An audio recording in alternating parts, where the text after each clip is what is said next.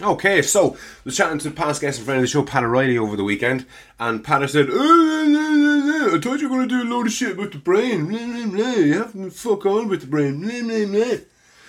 That's a direct quote, actually, from past guest and friend of the show, Pat O'Reilly.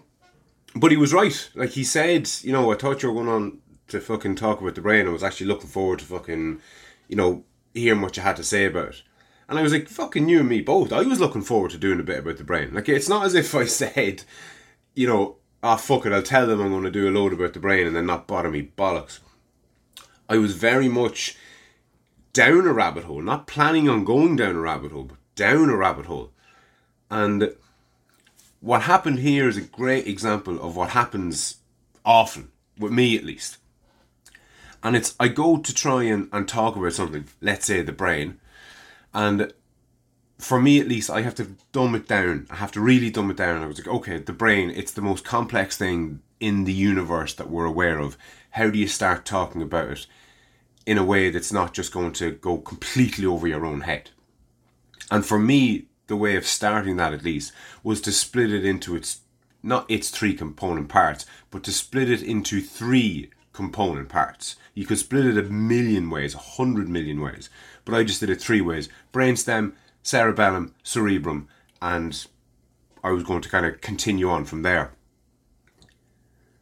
But like loads of other things that I try and educate myself on, I start learning about this and about that. Oh, that's interesting. Oh, that's interesting.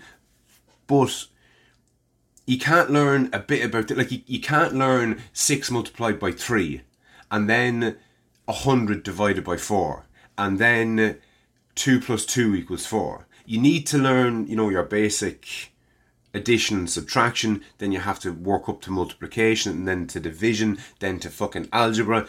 You can't learn from across the entire spectrum at the start. Because what happens then is, I can feel it brewing inside me. Because when you do it like that, you've got all these bits of data, but they're not information, so you can't extract narrative out of it. Oh my god. You get the sentiment, hopefully. Hopefully you get the gist. You need to start kind of at the start. So in relation to talking about the brain, what's the start? And the start of the fucking brain is the same as the start of everything else. You have to go back to the fucking Big Bang. And what happens when you start to go back to the Big Bang, you have to fast forward it a little bit now, to be fair. Let's say the start of life. Because the start of life on Earth is at the cellular level. It's not as if something one day crawled out of the sea gasping for its first breath of air. Like, this stuff was microscopic, microbial, single cellular organisms. Like, literally one cell. That was the first spark of life. Like, if you watch out for an analogy, if you compare the fundamental component of a fire to be a spark, like, you need a spark to set the fire going. You need an initial flame to light the fire. The initial spark, or the initial flame of the fire of life, for want of a better term, is at the cellular level. It's tiny little things. And you need to understand how the cell divides and creates two of itself. It creates a copy of itself. Now, I don't fully understand that, so that's the rabbit hole that I'm down at the minute, but I don't understand it well enough to articulate it. I know bits about it, but I don't get it. And it's not until I have a much better understanding of it that I'll actually specifically start talking about it. But hopefully you get the sentiment. You have to go back to the start. Because what the brain is made up of are what's called neurons. There's a couple of different types of them. But the neurons are cells. Now, they don't divide and self-replicate like other cells. But again, I need to understand why they don't do that. And what do they do instead of doing that? What separates them from other cells? And what that sent me down was, when I kind of realised that, I said, right, if I can't just start talking about the brain and I have to go back to the fucking start of everything to explain anything, what are the questions that I want to actually answer? Because it's one thing going down a rabbit hole and trying to educate yourself, but you need to have some sort of a stated goal. You need to have a purpose. Because if you don't, you're not going to be able to separate the nice to know from the need to know. That's what writing down a load of questions you want the answer to does. It makes it explicit what it is that you need to know. You're literally writing down, you're making the conscious decision of writing down the things that you need to know. So you're putting the cart before the horse a little bit. Before you do any study of a particular topic, you first of all have to say, right, at the end of all this study, what are the things that I want to fucking know about? What are the relevant things? Because otherwise, you're just going to start going down rabbit holes off rabbit holes off rabbit holes, and you'll find loads of really interesting stuff, but what you'll be left with is a mountain of data that you can't put in order, that you can't put information. So the questions that I have, I just crudely wrote down a few kind of bullet points over the weekend. So bear with me, but you hopefully, as I do endlessly repeat, you'll get the sentiment, you'll get the gist. So in relation to biology more generally, moving away from the brain specifically, in relation to biology, I asked myself the question, like, what do we need? Like, what do we need to sustain life? So food, like an energy source, we need something. We can't photosynthesize. We don't harvest energy from the sun the way plants do. So we need energy, because without energy, we won't be able to do anything. And by do anything, I mean move, I mean digest, I mean live. You need an energy source. So what do we need? Which begs the question, where do we get it? Which begs the question, what do we need to make the things that we need? Because there's a word called endogenous that comes up a lot in biology generally. And basically what endogenous means is there are certain things that we can produce ourselves. So I don't think we can produce vitamin C ourselves. So vitamin C isn't endogenous. The body can't create it. And if your body can't create it, if it can't conjure it up from other things, then we need to supplement it. We need to put it into our diets. We need to consume it somehow. And already that poses the question, well, what can we make ourselves and what can't we make ourselves? Another important term here is a precursor. It's another term like endogenous that kind of comes up when you're talking about biology. And what a precursor is something that you have before you have something else. So your body might, let's say, need, and bear with me with the analogy here, I'm going to try and use numbers to represent things that I can't name. So let's say your body needs 4s, in the same way that your body, like the number 4, let's say it needs 4s. In the same way that it needs vitamin C, it needs 4s. Well, if you can't find 4s around you that you can consume, you might be able to eat a load of 2s, because the 2s are precursors to 4s. If the body can take in enough 2s, it can put them together and make its own 4s, and it needs 4s, so happy days. So there's endogenous, and I actually don't know what the alternative word, I'm going to make a note of this. Actually, no, give us 2 secs. That's gas. Oh, sorry, and I'm back in the room. That's gas. Exogenous. Exogenous is the opposite of endogenous. It's funny because in biological literature, you'll come across endogenous endlessly, or at least I have, but I've never heard the term exogenous. But anyway, hopefully you'll get where I'm coming from with all of this. So the next question is, what do we need and how can we get it? Can we make it ourselves? Do we need to ingest it purposefully, like, you know, taking your multivitamins or actually getting them from your diet like a fucking normal, decent human being? And if we can't get it, and if we can't ingest it and we have to make it ourselves, what are the precursors? What do we need to be eating so that our body can actually produce the thing that we need by itself?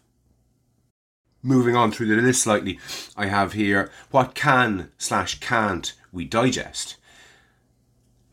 Which begs the question, like, how does digestion work and what is it? Because there are certain things that we can digest and there's certain things that we can't. And there are certain plants and animals, I'm sure, that contain something that we might need. Let's say it's vitamin C, but it's locked into it and we can't digest it out of it. So just because something contains vitamin C or some other nutrient or mineral that we might need doesn't mean that our body can extract it from it.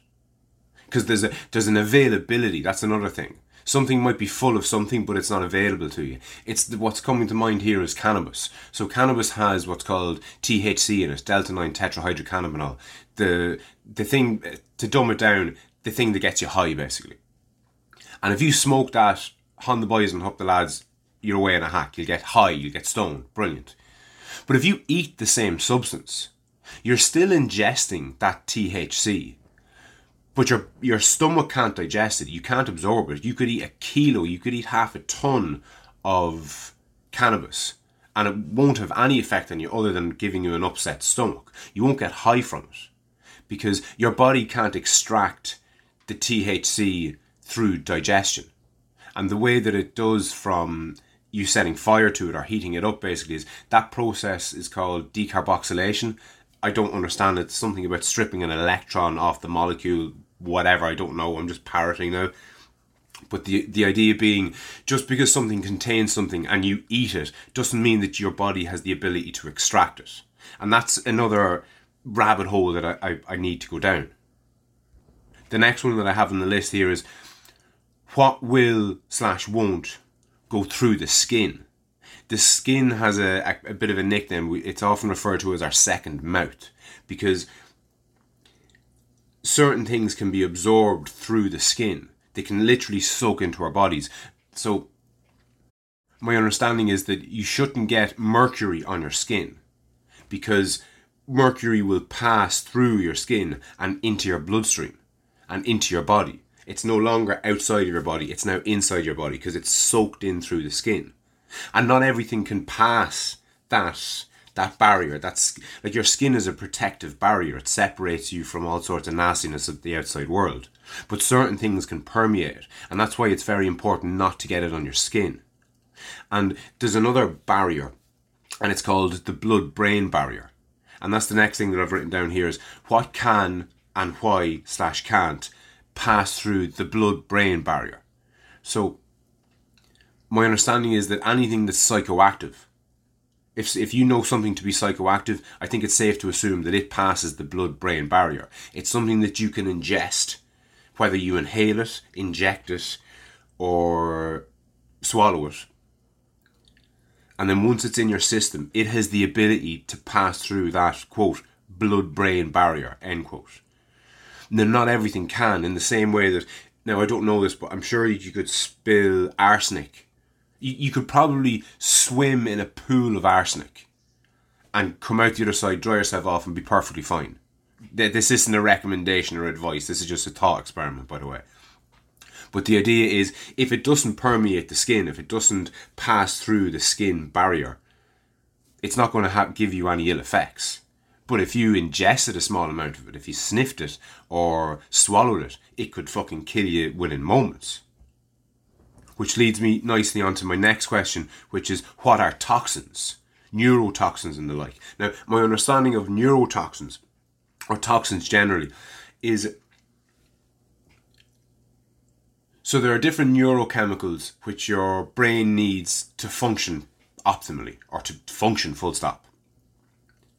Iron is one, and there's loads of different other molecules that the brain needs to function properly. Again, the reason that I'm going through all these different things is I'm trying to get a better understanding of what it is that I want to know when I come out of having researched the whole thing. So you have things that your brain needs, molecules that your brain needs, and my understanding of a neurotoxin is that, and I think lead is a good example of this.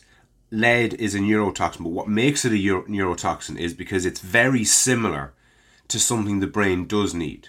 So if you imagine your brain is like a jigsaw piece, or sorry, let's say your brain is like a jigsaw, analogy alert. Your brain is like a jigsaw. And let's say you're deficient in something and your brain's not working optimally. That's as though there's 2 or 3 pieces missing out. And the only pieces that will fit are the mineral or vitamin or whatever molecule it is that your body is deficient in. But along comes Mr. Lead molecule, and the lead molecule isn't the exact same shape as the missing pieces, but it's close enough to just to fit nicely. It just fits in snugly. And what happens then is the picture gets blurry, to stretch the analogy a little bit, and it doesn't function properly. And that's what a neurotoxin is, basically. It's something that can get in. It's a molecule that, it's like a key that fits. It's kind of like a skeleton key. It's kind of like a key that will open any door. So you can push it into the hole and it'll turn it, and the door will open, but it's not the right key, if that makes sense.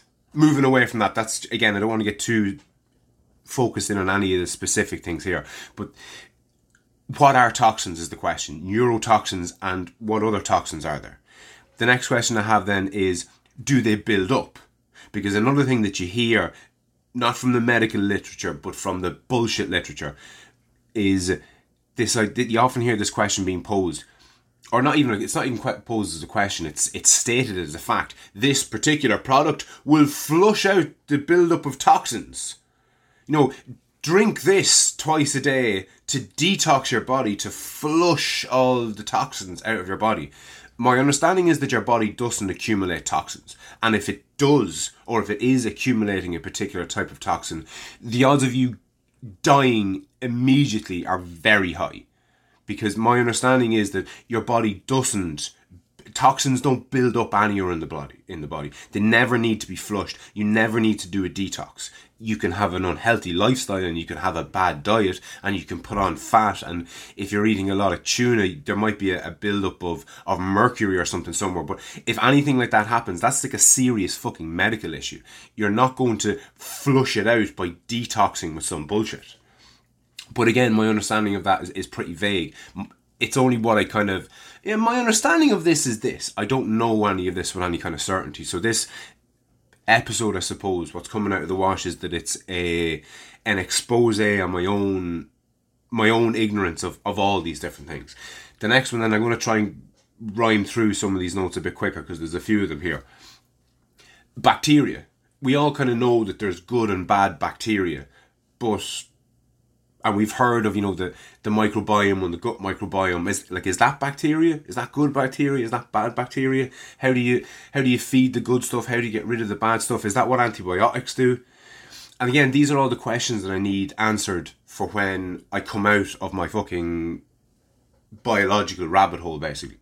The next one then is adrenaline. I've none of these are in order as well, but adrenaline, I believe, is what gets produced when you're... You know, somebody attacks you, your body gets flooded with adrenaline to give you the strength and the courage and all the rest of it to kind of fight back. It's also what you're injected with if your heart stops. I think if you get an injection of adrenaline directly into your heart, it can kind of kickstart your body if you've slipped into a coma or if you're unconscious or whatever else. Morphine is the next one then. We've all heard this idea that you get morphine, which is essentially heroin, if you're in a lot of pain. Pain is a weird one then. Pain feeds into the whole mind-body thing, because there's physical pain and there's emotional pain, which are very similar but quite different. The next one I have then is steroids. So for most of us, I think when we think of steroids, we think of lads hitting the gym and lifting weights and getting massive and shooting themselves up with steroids. But you might also think of getting steroids from your doctor when you're not well. So what's the function of them? Which leads me on to the next one, which is doping.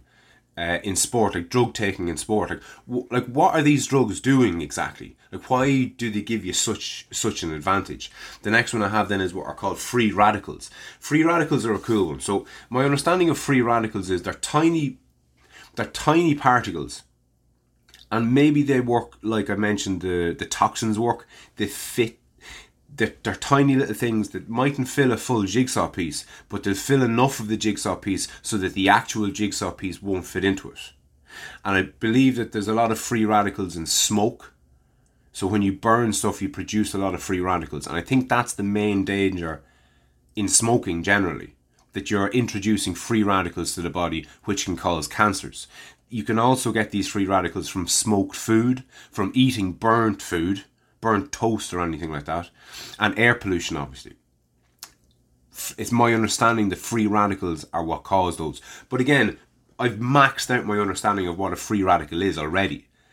The next thing I have then written down is cancers. Are all cancers caused by this free radical thing? I don't know. The next one I have is tumours. Like, what are tumours? Like, we hear about these things all the time. Like, oh God, yeah, poor Billy. Just poor Billy has a tumour. Oh fuck, a tumour in his brain. Oh fuck, that's not good. But I mean, knowing a tumour is not good is maxing out mine, and I would imagine most people's understanding of what they are. Lipids is the next thing that I have here, and I have in brackets afterwards fat, oil and wax. My understanding of lipids is that they're fatty, oily, waxy substances, but again, that's it, I'm maxed out. Vitamins and minerals I have circled here. Like, we all kind of know that we need the right amount of vitamins and we need minerals and blah blah blah, but what are they? What fucking function do they serve? And I'm not talking about PhD level stuff. Give me the senior infants answer for all of this stuff and I'll be fucking more than happy. The next one I have is viruses and our immune system, and then I have an asterisk here for our behavioural immune system. Speaking with viruses, especially these days with fucking our good friend Mr. COVID, you'd think we'd all be experts in viruses.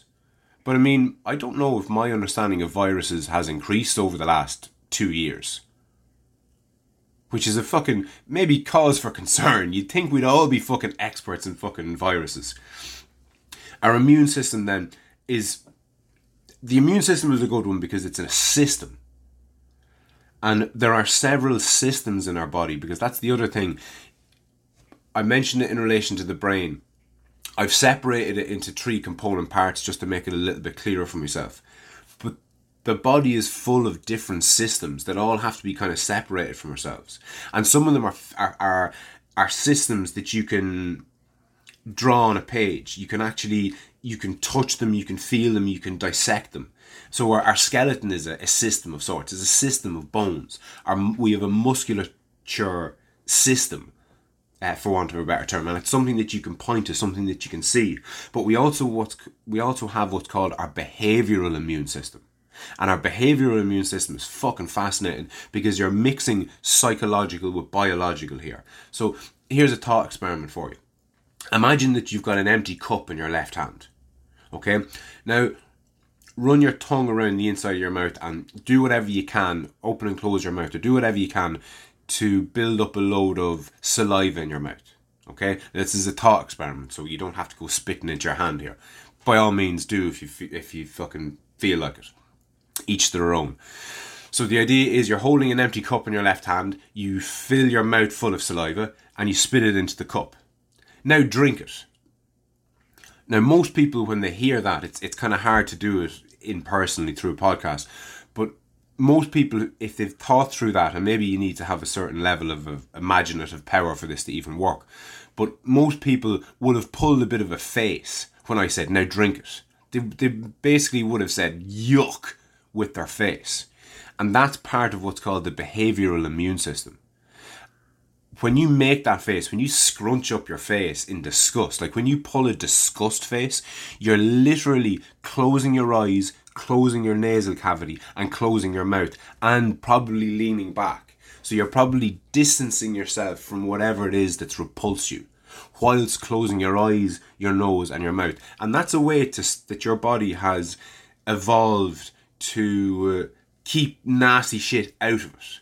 So you open a door and you walk into a room and there's, used condoms and hypodermic needles and shit and blood and piss and all sorts of bodily fluids everywhere. You will make that face and you will run out the fucking door. That's your behavioural immune system in action. It's fucking fascinating stuff. The next one I have down then is your endocrine system. Now, my understanding of your endocrine system is that it includes all of your glands, and I think that's where your hormones are produced. I've just maxed out my knowledge of glands, hormones, and endocrine systems. The next one then is the endocannabinoid system. Again, it's another system in the body that has something to do with cannabinoids, which are found in cannabis. Why we have an endocannabinoid system that seems to be perfectly attuned to the cannabis plant, I don't think we even know. But again, it's something for me to try and fucking find out. I mentioned the musculature, our muscles as a type of system. Within that system, you have muscles proper, but you also have tendons and ligaments. Now, I can't remember which one is which, but I think don't quote me on this, but it's an interesting thing to ask yourself. I think tendons connect muscles to bone, and I think ligaments might connect tendons to other tendons. Fuck, I don't know. You'd think I would. Like, these questions that I'm asking are posing or are trying to think through. They're not mad highbrow questions. I mean, this isn't fucking PhD level stuff. Like, this is fairly basic human biology, and my understanding of it is pretty fucking shocking considering the access to information that I have and the fucking interest. Like, I have access to all the information in the world and an interest in all of this stuff and a need to know all this stuff, because the more that you can understand about human biology, the better you're going to be able to navigate the rest of your fucking life and maybe not pick up Parkinson's and maybe not pick up fucking lung cancer, maybe not pick up fucking spinal problems from bad posture and all the rest of it. And it all feeds into our knowledge of what we are and how we work and all the rest of it. Digestion, I think I mentioned that at the outset, like what we eat and why we eat it. And I didn't mention its disposal, like our waste disposal system. I did an episode on sphincters not that long ago, but it's not mad to think that I did an episode on sphincters, but I don't know the difference between a tendon and a ligament. Like, that's a really great example of somebody knowing way too much detail about this one thing. Like, I can tell you a bit about neurons, okay? And I'm going to, just for the fucking crack. So, the neuron is the fundamental building block of our central nervous system, of our brains, and everything sticking out of our brains. It's the single cell that makes up the whole thing. And the main cell body, at the centre of the main cell body, you have what's called a soma, which is the most important part of the main cell body. Stretching out from the main cell body and from the soma, you've got what's called an axon. And coming off axons and coming off the main cell body itself, you have these things called dendrites, which are like little tentacles reaching out, teeing off from both the axon and the soma. And at the tip of all these little fibres that are sticking out of the neuron, at the top of them, you have a little indentation, almost like the top of a volcano. It's indented slightly, and that's called a synapse. And that synapse will touch off another synapse from another neuron. And in the gap between these two synapses is what's called the synaptic cleft. And what goes between each synapse to another synapse via the synaptic cleft are neurochemicals, neurotransmitters, and electrical impulses. So there's two ways that neurons talk to each other. They talk to each other through electricity, basically electrical impulses, and through neurochemicals. But isn't it mad to think that I know all of that about neurons, but I don't know the difference between a tendon and a fucking ligament? And that's, I suppose, what I set out to do on this episode. It was to write down all the things that are kind of in my head. Like, we all have these things. We all vaguely know what carbohydrates and proteins are, and vitamins and minerals and tumours and viruses. And we've heard of adrenaline and morphine and antibiotics and steroids and glands and hormones. And we all have these words in our heads, but our understanding of them is fucking shocking. It's funny because we have all this information, or data should I say, and it almost gives us the impression ourselves internally that we fucking know something about it. But you know fuck all about it unless you can explain all the different things that I've said now in the last half an hour or so. Unless you can explain all of those in detail, you don't really understand human biology, because that stuff, to me at least, is literally the most basic. So if you don't understand everything that I mentioned there in detail, you have a below basic understanding of your own body, of your own meat vehicle, which carries you and your soul, if they're separate, around the place on a daily basis. And holy fuck, it's nearly half an hour. Lads, on that note, I'll chat to you soon.